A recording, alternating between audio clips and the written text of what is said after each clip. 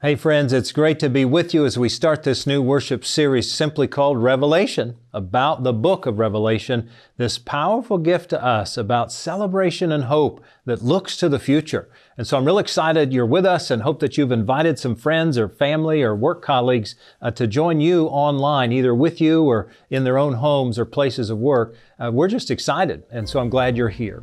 Will you join me in prayer as we begin our time together? Holy and gracious God, what a gift your book is. What a wonderful opportunity it is to study John's Revelation and how it has impact on who we are and what we do in our everyday world, even today. So Lord, I pray for your guidance, your wisdom, your insight, and certainly your Holy Spirit as we seek to honor you and to better discover John's Revelation for our world and for our purposes this day. May we be guided by your Spirit, Lord, and may we honor you in this time. In Jesus' name, amen. Well, here we are. Hard to believe, right? We've been planning and trying to get together, and now we've arrived at the book of Revelation. And it's a fun book, but it's a challenging book, isn't it? I know if you are like me, and certainly like most people you know, it generates lots of questions, doesn't it? All kinds of thoughts and images and wonderings and musings about, golly, what does this stuff mean? And why is it even here? And why maybe even should we study it, right? One of the things we've come to recognize over the last couple of years, in fact, here at Trietsch, is that one of the more common things we get are people coming to us with questions digitally about the book of Revelation. They're broad sometimes, but they come to us in very simple ways. In search engine discoveries, we get people coming to us asking questions like, are we in end times? Who is the Antichrist? And what's fascinating about that particular one is there are three names that always pop up. One of these three names that always pop up with who is the Antichrist. It's either Obama, Trump, or Biden. Isn't that funny? That whoever may be the current president or maybe even past presidents seems to be, golly, is this the Antichrist? There are questions that often come up about, golly, what is the rapture and how does that work? And is that possible? What is the timeline of the book of Revelation? These are all search engine discoveries that place people at our website. And so part of what we discovered was, man, let's talk about this stuff. People are clearly interested in it, right? Well, a couple of parameters as we begin. One is, in a 3-week worship series, I can't possibly cover the totality of the book. So we're going to do some highlights. We're going to do what I call meta themes that will help guide us through a better understanding of the book of Revelation. And let me also give this disclaimer. I know a heck of a lot more about the Gospels of Jesus Christ and the letters of Paul than I do about Revelation, but I'm excited to walk through it with you and to discover the great imagery that it has for us about life and faith and moving through difficult times. So let me kind of lay out real briefly what we're going to try to do over these next 3 weeks. Today, going to be what I just call an intro, an overview, a discovery of kind of purpose behind the book. Next week, we're going to talk about, golly, how do we overcome struggles and difficulties? Because that's the major theme of this book. And then finally, in our last week, we're going to talk about how we have victory in Christ and how God's great order has come back into play, and Revelation tries to help us better understand that.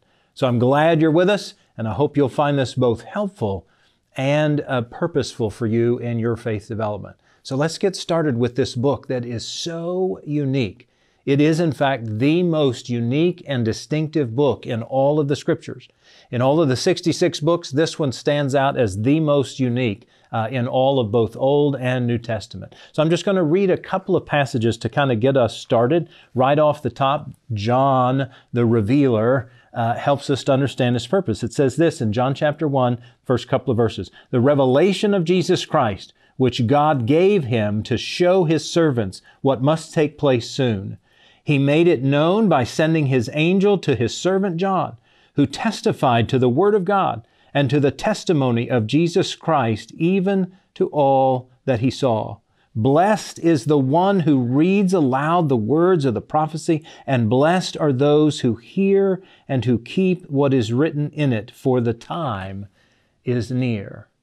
So we hear that this is a revelation to John. It is, by the way, a singular revelation. So anytime we talk about the book of Revelation, we never put an S on it. It's not plural. It's the singular revelation to John. And what is a revelation? Well, a revelation is also known as an apocalypse. That is to say, it's a something about what's to come. And so revelation or apocalypse literally means an unveiling or kind of an uncovering. And so what John is telling us at the very beginning is Jesus has come to him and he's revealed or uncovered or sort of unveiled this information, this understanding, and John's going to write it to us, right? And so part of what we know is a guy named John wrote this book, right? Early on, many scholars assumed it was the guy who wrote the Gospel of John. But what we've come to discover, and most scholars agree, is it's a different John, sometimes commonly referred to as John the Elder. And he is on the island of Patmos. I'll speak more to that in just a minute. And he is writing this vision, this revelation to the churches in the region to help them better understand how they can be faithful and continue to persevere. And he's writing it very late in the first century. Initially, some scholars thought it might have been around 69 AD, but most scholars now agree that John is writing very late, probably around 95 or 96 AD, during the reign of the Emperor Domitian. Both Nero, a predecessor of Domitian, and Domitian are very harsh rulers. They, in fact, begin to persecute Christians because they believe, as the ruler, they are God. They would demand and require that people in the Roman Empire would refer to them as Lord, as Savior, as God. And so if you were a follower of Jesus, if you were a Christian and you were following God and you committed to Jesus as Lord, you were considered in the Roman Empire an atheist because you were not calling Domitian and following Domitian as Lord. So here's what's also unique about this. So we know it's a revelation, John tells us that, but it's also, interestingly enough, a letter. And we know that because of this structure. Look at these couple of verses continuing on in the book. John to the 7 churches that are in Asia. Grace to you and peace from Him who is and who was and who is to come, and from the 7 spirits who are before His throne, and from Jesus Christ, the faithful witness, the firstborn of the dead, the ruler of the kings of the earth. This is a format that Paul and Timothy and Peter would often use in their letters. And so a part of what makes this book so distinct is it's a revelation or an apocalypse, but it's also a letter.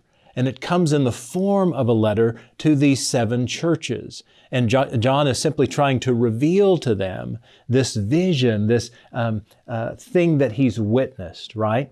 And so John becomes sort of in a trance, and he is caught up in the Spirit, and he begins to write stuff like this. Listen, beginning in verse 9. I, John, your brother, who share with you in Jesus the persecution and the kingdom and the patient endurance, was on the island called Patmos because of the Word of God and the testimony of Jesus. I was in the Spirit on the Lord's day, and I heard behind me a loud voice with a trumpet saying, Write in a book what you see and send it to the 7 churches in Ephesus, to Smyrna, to Pergamum, to Thyatira, to Sardis, to Philadelphia, and to Laodicea. Then I turned to see whose voice it was that spoke to me, and on turning, I saw 7 golden lampstands. And in the midst of the lampstands, I saw one like the Son of God, clothed with a long robe and with a golden sash across his chest. You begin to get the picture that there is this vivid imagery, right, that John is writing. And when he says he's in the Spirit, he's very clear that somehow he's wrapped up and engulfed in a spiritual experience. And that spiritual experience is both empowering him to write, but also for him to better understand the revelation that is coming to him from Jesus. So, John is writing to 7 churches in what you and I would now call a portion of Western Turkey. You see there on the map, he's on the Isle of Patmos. It's a very small island. It's actually a prison colony island. He is likely there, as he said in the verse, he's likely there because of his testimony for Jesus, that he stood up for his faith, and rather than be killed, he was actually put aside into prison. And so he's now writing to these churches, and you see the 7 churches on the map. If you were to start with Ephesus and kind of go around clockwise all the way down to Laodicea, that was the actual journey that John was writing to and how the churches were communicated with. And John had very clear messages to each one of the churches. Part of what I'll say to you, friends, is I can't cover everything here, but I want to encourage you to do our midweek Bible studies and also to seek out the information that we will provide to you in the TMUMC app, in the blog section, and on our church website, tmumc.org, on series study, where there'll be lots more information to help you. But those 7 churches needed a word from God, and they needed to better understand that they could survive and make it through the turmoil and the persecution of the state, because the empire was persecuting people left and right for their followership of Jesus. So, as John is writing all this, he's writing it in what we would now refer to as an apocalyptic fashion. Apocalyptic literature is very unique. It has several characteristics or qualities of it that make it hard to understand. It's why, in part, when you read the book of Revelation, it's hard to understand. You may be familiar with some other apocalyptic literature in the Old Testament, like the book of Daniel is an apocalyptic book. Major portions of the book of Ezekiel are apocalyptic courses. And then when we get in the New Testament, all 3 of the synoptic Gospels, Matthew, Mark, and Luke, each have a chapter. Matthew chapter 24, Mark chapter 13, Luke chapter 21, all have an apocalyptic chapter. Go read those chapters and see how different they are in style and content and form. They are all kind of portraying the characteristics of apocalyptic literature. And here are some of those characteristics. The first is, in apocalyptic literature, there's always sort of this cosmic battle between good and evil. It's why all this imagery that kind of speaks to war and devastation and destruction, there's a cosmic battle going on, and it's being described. The second characteristic is there's a focus on what's known as the eschaton. That's just highfalutin language for end times. What's interesting is end times and these matters are not like literally the end of time as you and I know it, but rather the end of the current time, the end of the thing that we're going through, the end of the persecution or the oppression or the beleaguered times. The eschaton is that ending of that time. The third characteristic is that, man, there's just vivid imagery. You get overwhelmed in all of the apocalyptic literature, not the least of which here in Revelation, that kind of describes for us things that just seem mind-boggling, right? But that's very common in these apocalyptic times. A fourth characteristic is a gloom and doom kind of persona about the current times. It's very pessimistic about the current times. It basically says, golly, all of this stuff is bad, it's all wrong, it's all evil, and we need to get past it and beyond it, right? That's the message. And ultimately, that's the fifth characteristic is that ultimately God wins. God offers hope because God's in control. And all of this bad, evil stuff is temporary. It is not the totality of what life is going to be, and you can persevere. Friends, that's the ultimate message of John's revelation. You can persevere. You can overcome. You can conquer whatever you're going through. Now, these are the reasons why the book of Revelation can often be hard to understand. It's because of all this vivid imagery, all of this talk of cosmic battle. It gets overwhelming, doesn't it, when we read it? There's another reason that the book of Revelation can often be hard to understand, and why history will tell us that we have lots of ways to interpret the book of Revelation. It's because over the centuries, there have become essentially 4 views or ways to understand the book of Revelation. Some of them will be very obvious to you, and some of them you may have never heard of before. So I just want to quickly go through them and again remind you there is much more extensive information about these 4 views on the TMUMC app, in the blog section, or on our church website in the series study section of the website. So here are the 4 views. One is called futurist. This is the one most of us actually know and is the most common today in the world. Futurist view simply says, hey, the prophecies described in the book of Revelation are all about events that are yet to come. So even in our world today, some 2,000 years after John writes this, a futurist view says all of these things being described are about stuff yet to come, things that have not yet happened. And in the futurist view, it is a literal rendering of all of the stories, all of the images, all of the events, all of the people. That's one view. A second view is known as the historist view. And in the historist view, the prophecies described are about the historical events that are taking shape after the destruction of Jerusalem and the Jerusalem temple in 70 AD. So that historical events like the Protestant Reformation or things that happen with regard to some of the popes, a historist view says these are helping us to better understand what John is talking about. We often refer to this as symbolic history. A third view is what's known as the preterist view. And preterist is a funny word. It comes from the Latin word preter, which means past. And so the preterist view simply means, golly, all these prophecies that are talked about are actually, everything was fulfilled leading up to the destruction of Jerusalem in 70 AD. And so it's all done. The one exception is that chapters 20 to 22, the preterist view would say, is about the ultimate resurrection of all people and Jesus' return. But the first 19 chapters, according to the preterist view, says, golly, all this stuff's already happened. You don't need to worry about it. The last view is what most United Methodists view, most all mainline Christians view, Catholics, Orthodox Christians. It's called the idealist view. It's actually the oldest view. It was developed by Origen in the 3rd century, further developed by Augustine in the 5th century AD. And the idealist view simply says, look, everything in the book of Revelation are symbols, and they help describe this cosmic battle between good and evil. It is really an allegory, right? That things in the book represent other things. They're not talking about directly who that person is or what that event is. They are allegorical understandings, and that's the idealistic view. It is what I will take over the next several weeks, but let me just say, any one of these 4 views is very viable. What works for you is what you need to take up, but just know that I'm going to be addressing both in my teaching and in my preaching the idealist view. So a part of what happens is with these different views, whether it's literal or allegorical, you can see how, golly, we might have differences of thought. We might read something and you might believe one and I might believe another thing, right? But a part of what I want to share is that these signs and these symbols and these images in the book of Revelation are powerful and they have great purpose, not only for John and those 7 churches centuries ago, but for you and me in modern times. So I want to walk through a few of the signs and the symbols in the book of Revelation, because they are both what are so important, but they're also sometimes what are so difficult to understand.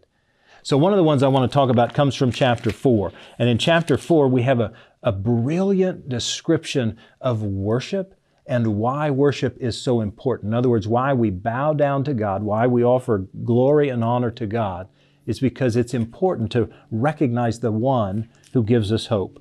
Here's some verses from chapter 4. After this I looked, this is John, and there in the heaven a door stood open. And the first voice which I'd heard speaking to me like a trumpet said, "Come up here, and I will show you what must take place after this."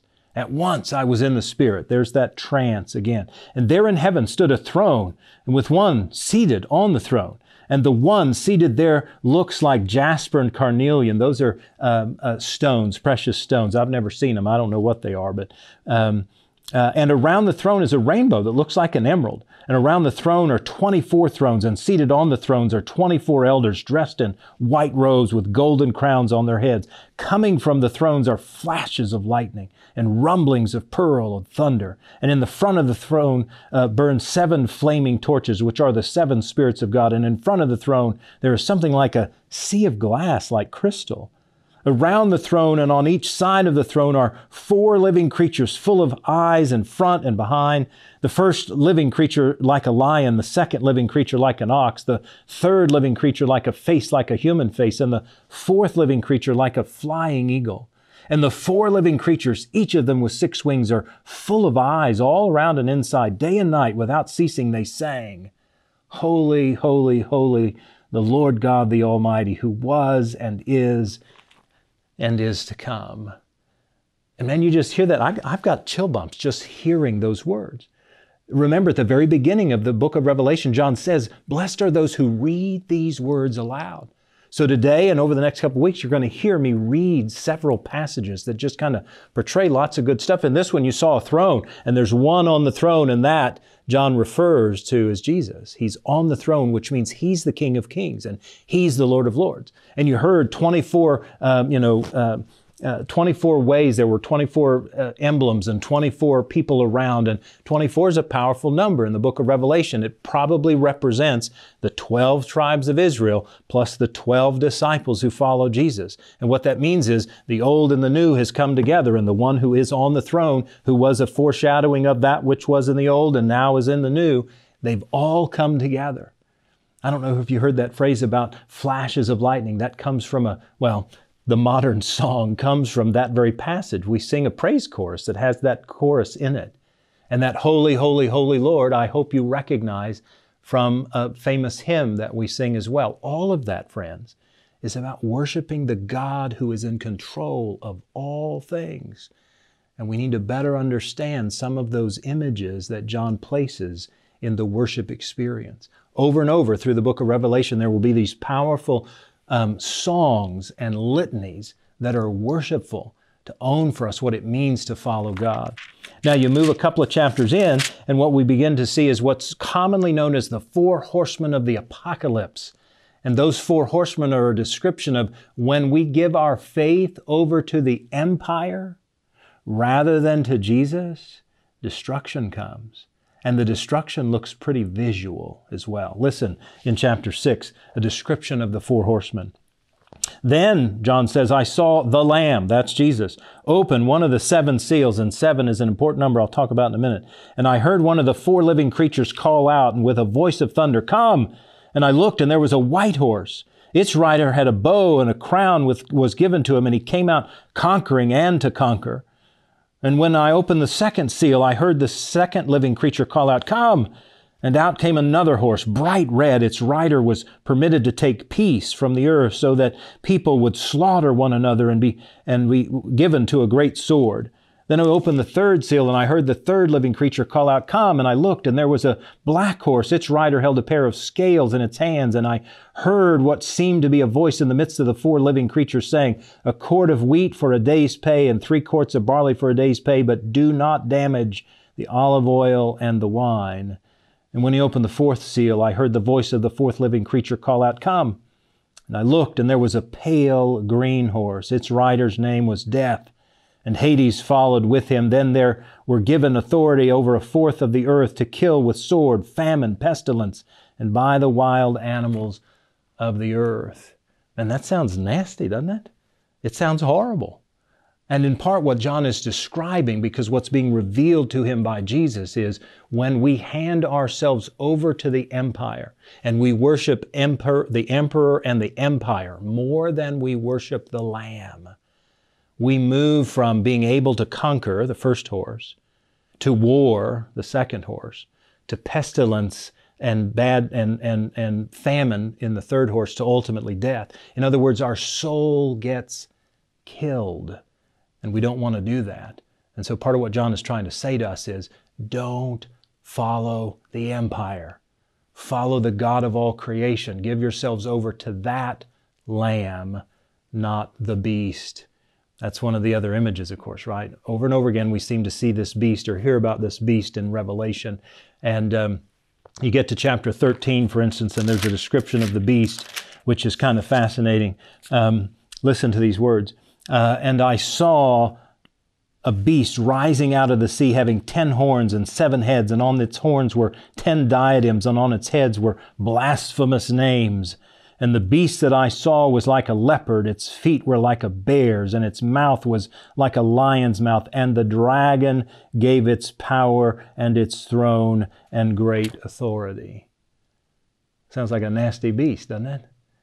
Over and over again in Revelation, the beast or the blasphemous names or these animals are often a reference to Nero or to Domitian. They are the beasts. They are the rulers that are causing all of the devastation and all of the pain and all of the persecution. And therefore, one of the easiest ways to describe them is to call them the beast, right? Now, numbers are very important in Revelation. Everything from the number 1, which is about God, to the number 3, which is about the Trinity. 4 is about earth, like the 4 winds or the 4 corners of the earth. 6 means imperfection. It's about humanity. 7 is perfect. It's completeness. Interestingly enough, 7 is often sort of the combination of 3, Trinity, God, right? And 4, humanity. And the completeness is God pulling all that together and bringing it into great fruition. 12, of course, is a great number that references either the 12 tribes of Israel or the 12 disciples. And so those numbers become really important. There's one number that virtually all of us know about and hear about in the book of Revelation. Listen, in that same chapter 13, where the beast is described, near the end of that chapter, it says this: "This calls for wisdom. Let anyone with understanding calculate the number of the beast, for it is the number of a person. Its number is 666. You've heard that number before, right? 666. There's lots of imagery in all of that. But number 1, it's a 6, right? 6 is imperfection. It's all of humanity. But this is 3 6s. So that's about the Holy Trinity of imperfection. So another way to describe it is that number, that person, that beast is perfectly imperfect. They are the worst of the worst. Another way to describe 666 is to say evil, evil, evil. It's all bad, all wrong, right? Here's yet another way to understand it. Many languages, even English, but certainly Hebrew, the letters often were represented by numeric values. And when you add up the numeric value of 666 in the Hebrew letters, it spells Neron Caesar. How fascinating is that? So the number's referencing this guy who had been leading the country, the empire, right? And overcoming and conquering Christians as well. The 666 is a fascinating, fascinating number. Now, a couple things that are missing that we haven't quite seen yet. One is the word Antichrist. Nowhere in the book of Revelation. Yet we hear it all the time. In fact, we reference it to the beast, right? Or we want to know, well, who is this Antichrist? Well, Antichrist is not in the book of Revelation. Never has been, never will be. It's not there. But it is in some of John's letters. In 1 John chapter 2, we see that the Antichrist is a fascinating description. In verse 18, it says, "Children, it's the last hour. As you've heard, the Antichrist is coming. So now many Antichrists have come. From this we know that it is the last hour." Continuing in verse 22, "Who is the liar but the one who denies that Jesus is the Christ? This is the Antichrist, the one who denies the Father and the Son." Part of what we glean there is the Antichrist can be anybody who denies Jesus, anybody who lies about the faith, anybody, in other words, who misrepresents who Jesus is. It's why, could be the president, could be a leader, but it could be you or me. We need to check ourselves sometimes in that discovery. Another word that's missing, or image that's missing in the book of Revelation, is the word rapture and the concept of rapture. Two things you need to know. One is the word rapture doesn't exist in Scripture. It's not in any book of the Scriptures, not in any language of the Scriptures. It doesn't exist.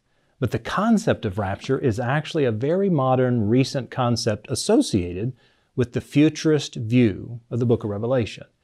And so I won't spend a lot of time here, but to say it's not described at all in the book of Revelation, but it is described in 1 Thessalonians. I won't read that for you, but read 1 Thessalonians chapter 4, verses 13 to 18. And in there, you'll see a bit of a description of what has come to be known as the concept of the rapture. But you got to do a lot of work to get there. And it's a concept that I think is created by humanity rather than out of Scripture itself. Well, friends, as you can see, man, there's lots and lots of visual imagery in the book of Revelation. Next couple of weeks, we're going to talk about how that imagery helps us to better persevere through the persecutions of life, the difficult travails of life, and to overcome by the victory of the one, Jesus, the Lamb of God, who takes away the sins of the world. Ultimately, this book will lead us from despair and persecution to hope and celebration. And I look forward to spending time with you these next several weeks as we discover those important messages from John in his revelation. Thanks be to God that we have that opportunity. Will you pray with me? Holy and loving God, thank you for John's revelation, for it tells us truly we face difficult times and we can overcome because the one in whom we place all of our faith, all of our trust, all of our heart, all of our lives, Jesus, He is the King of Kings and Lord of Lords, the Holy of Holies, who sits on His throne and who will help us overcome. Thank you, Lord, for all that you offer us in and through Jesus Christ, in whose name we now pray. Amen. Hey friends, let me just say thank you to you for all the powerful and wonderful ways in which you are so generous week in, week out, month in, month out. Your generosity helps change lives and transform hearts. Thanks for making that real. Hey, if you'd like to make a gift now or tomorrow, you can always scan the QR code that's here on the screen, or you can text the letters TMUMC to the number 45777. Thanks for all you do to make ministry possible.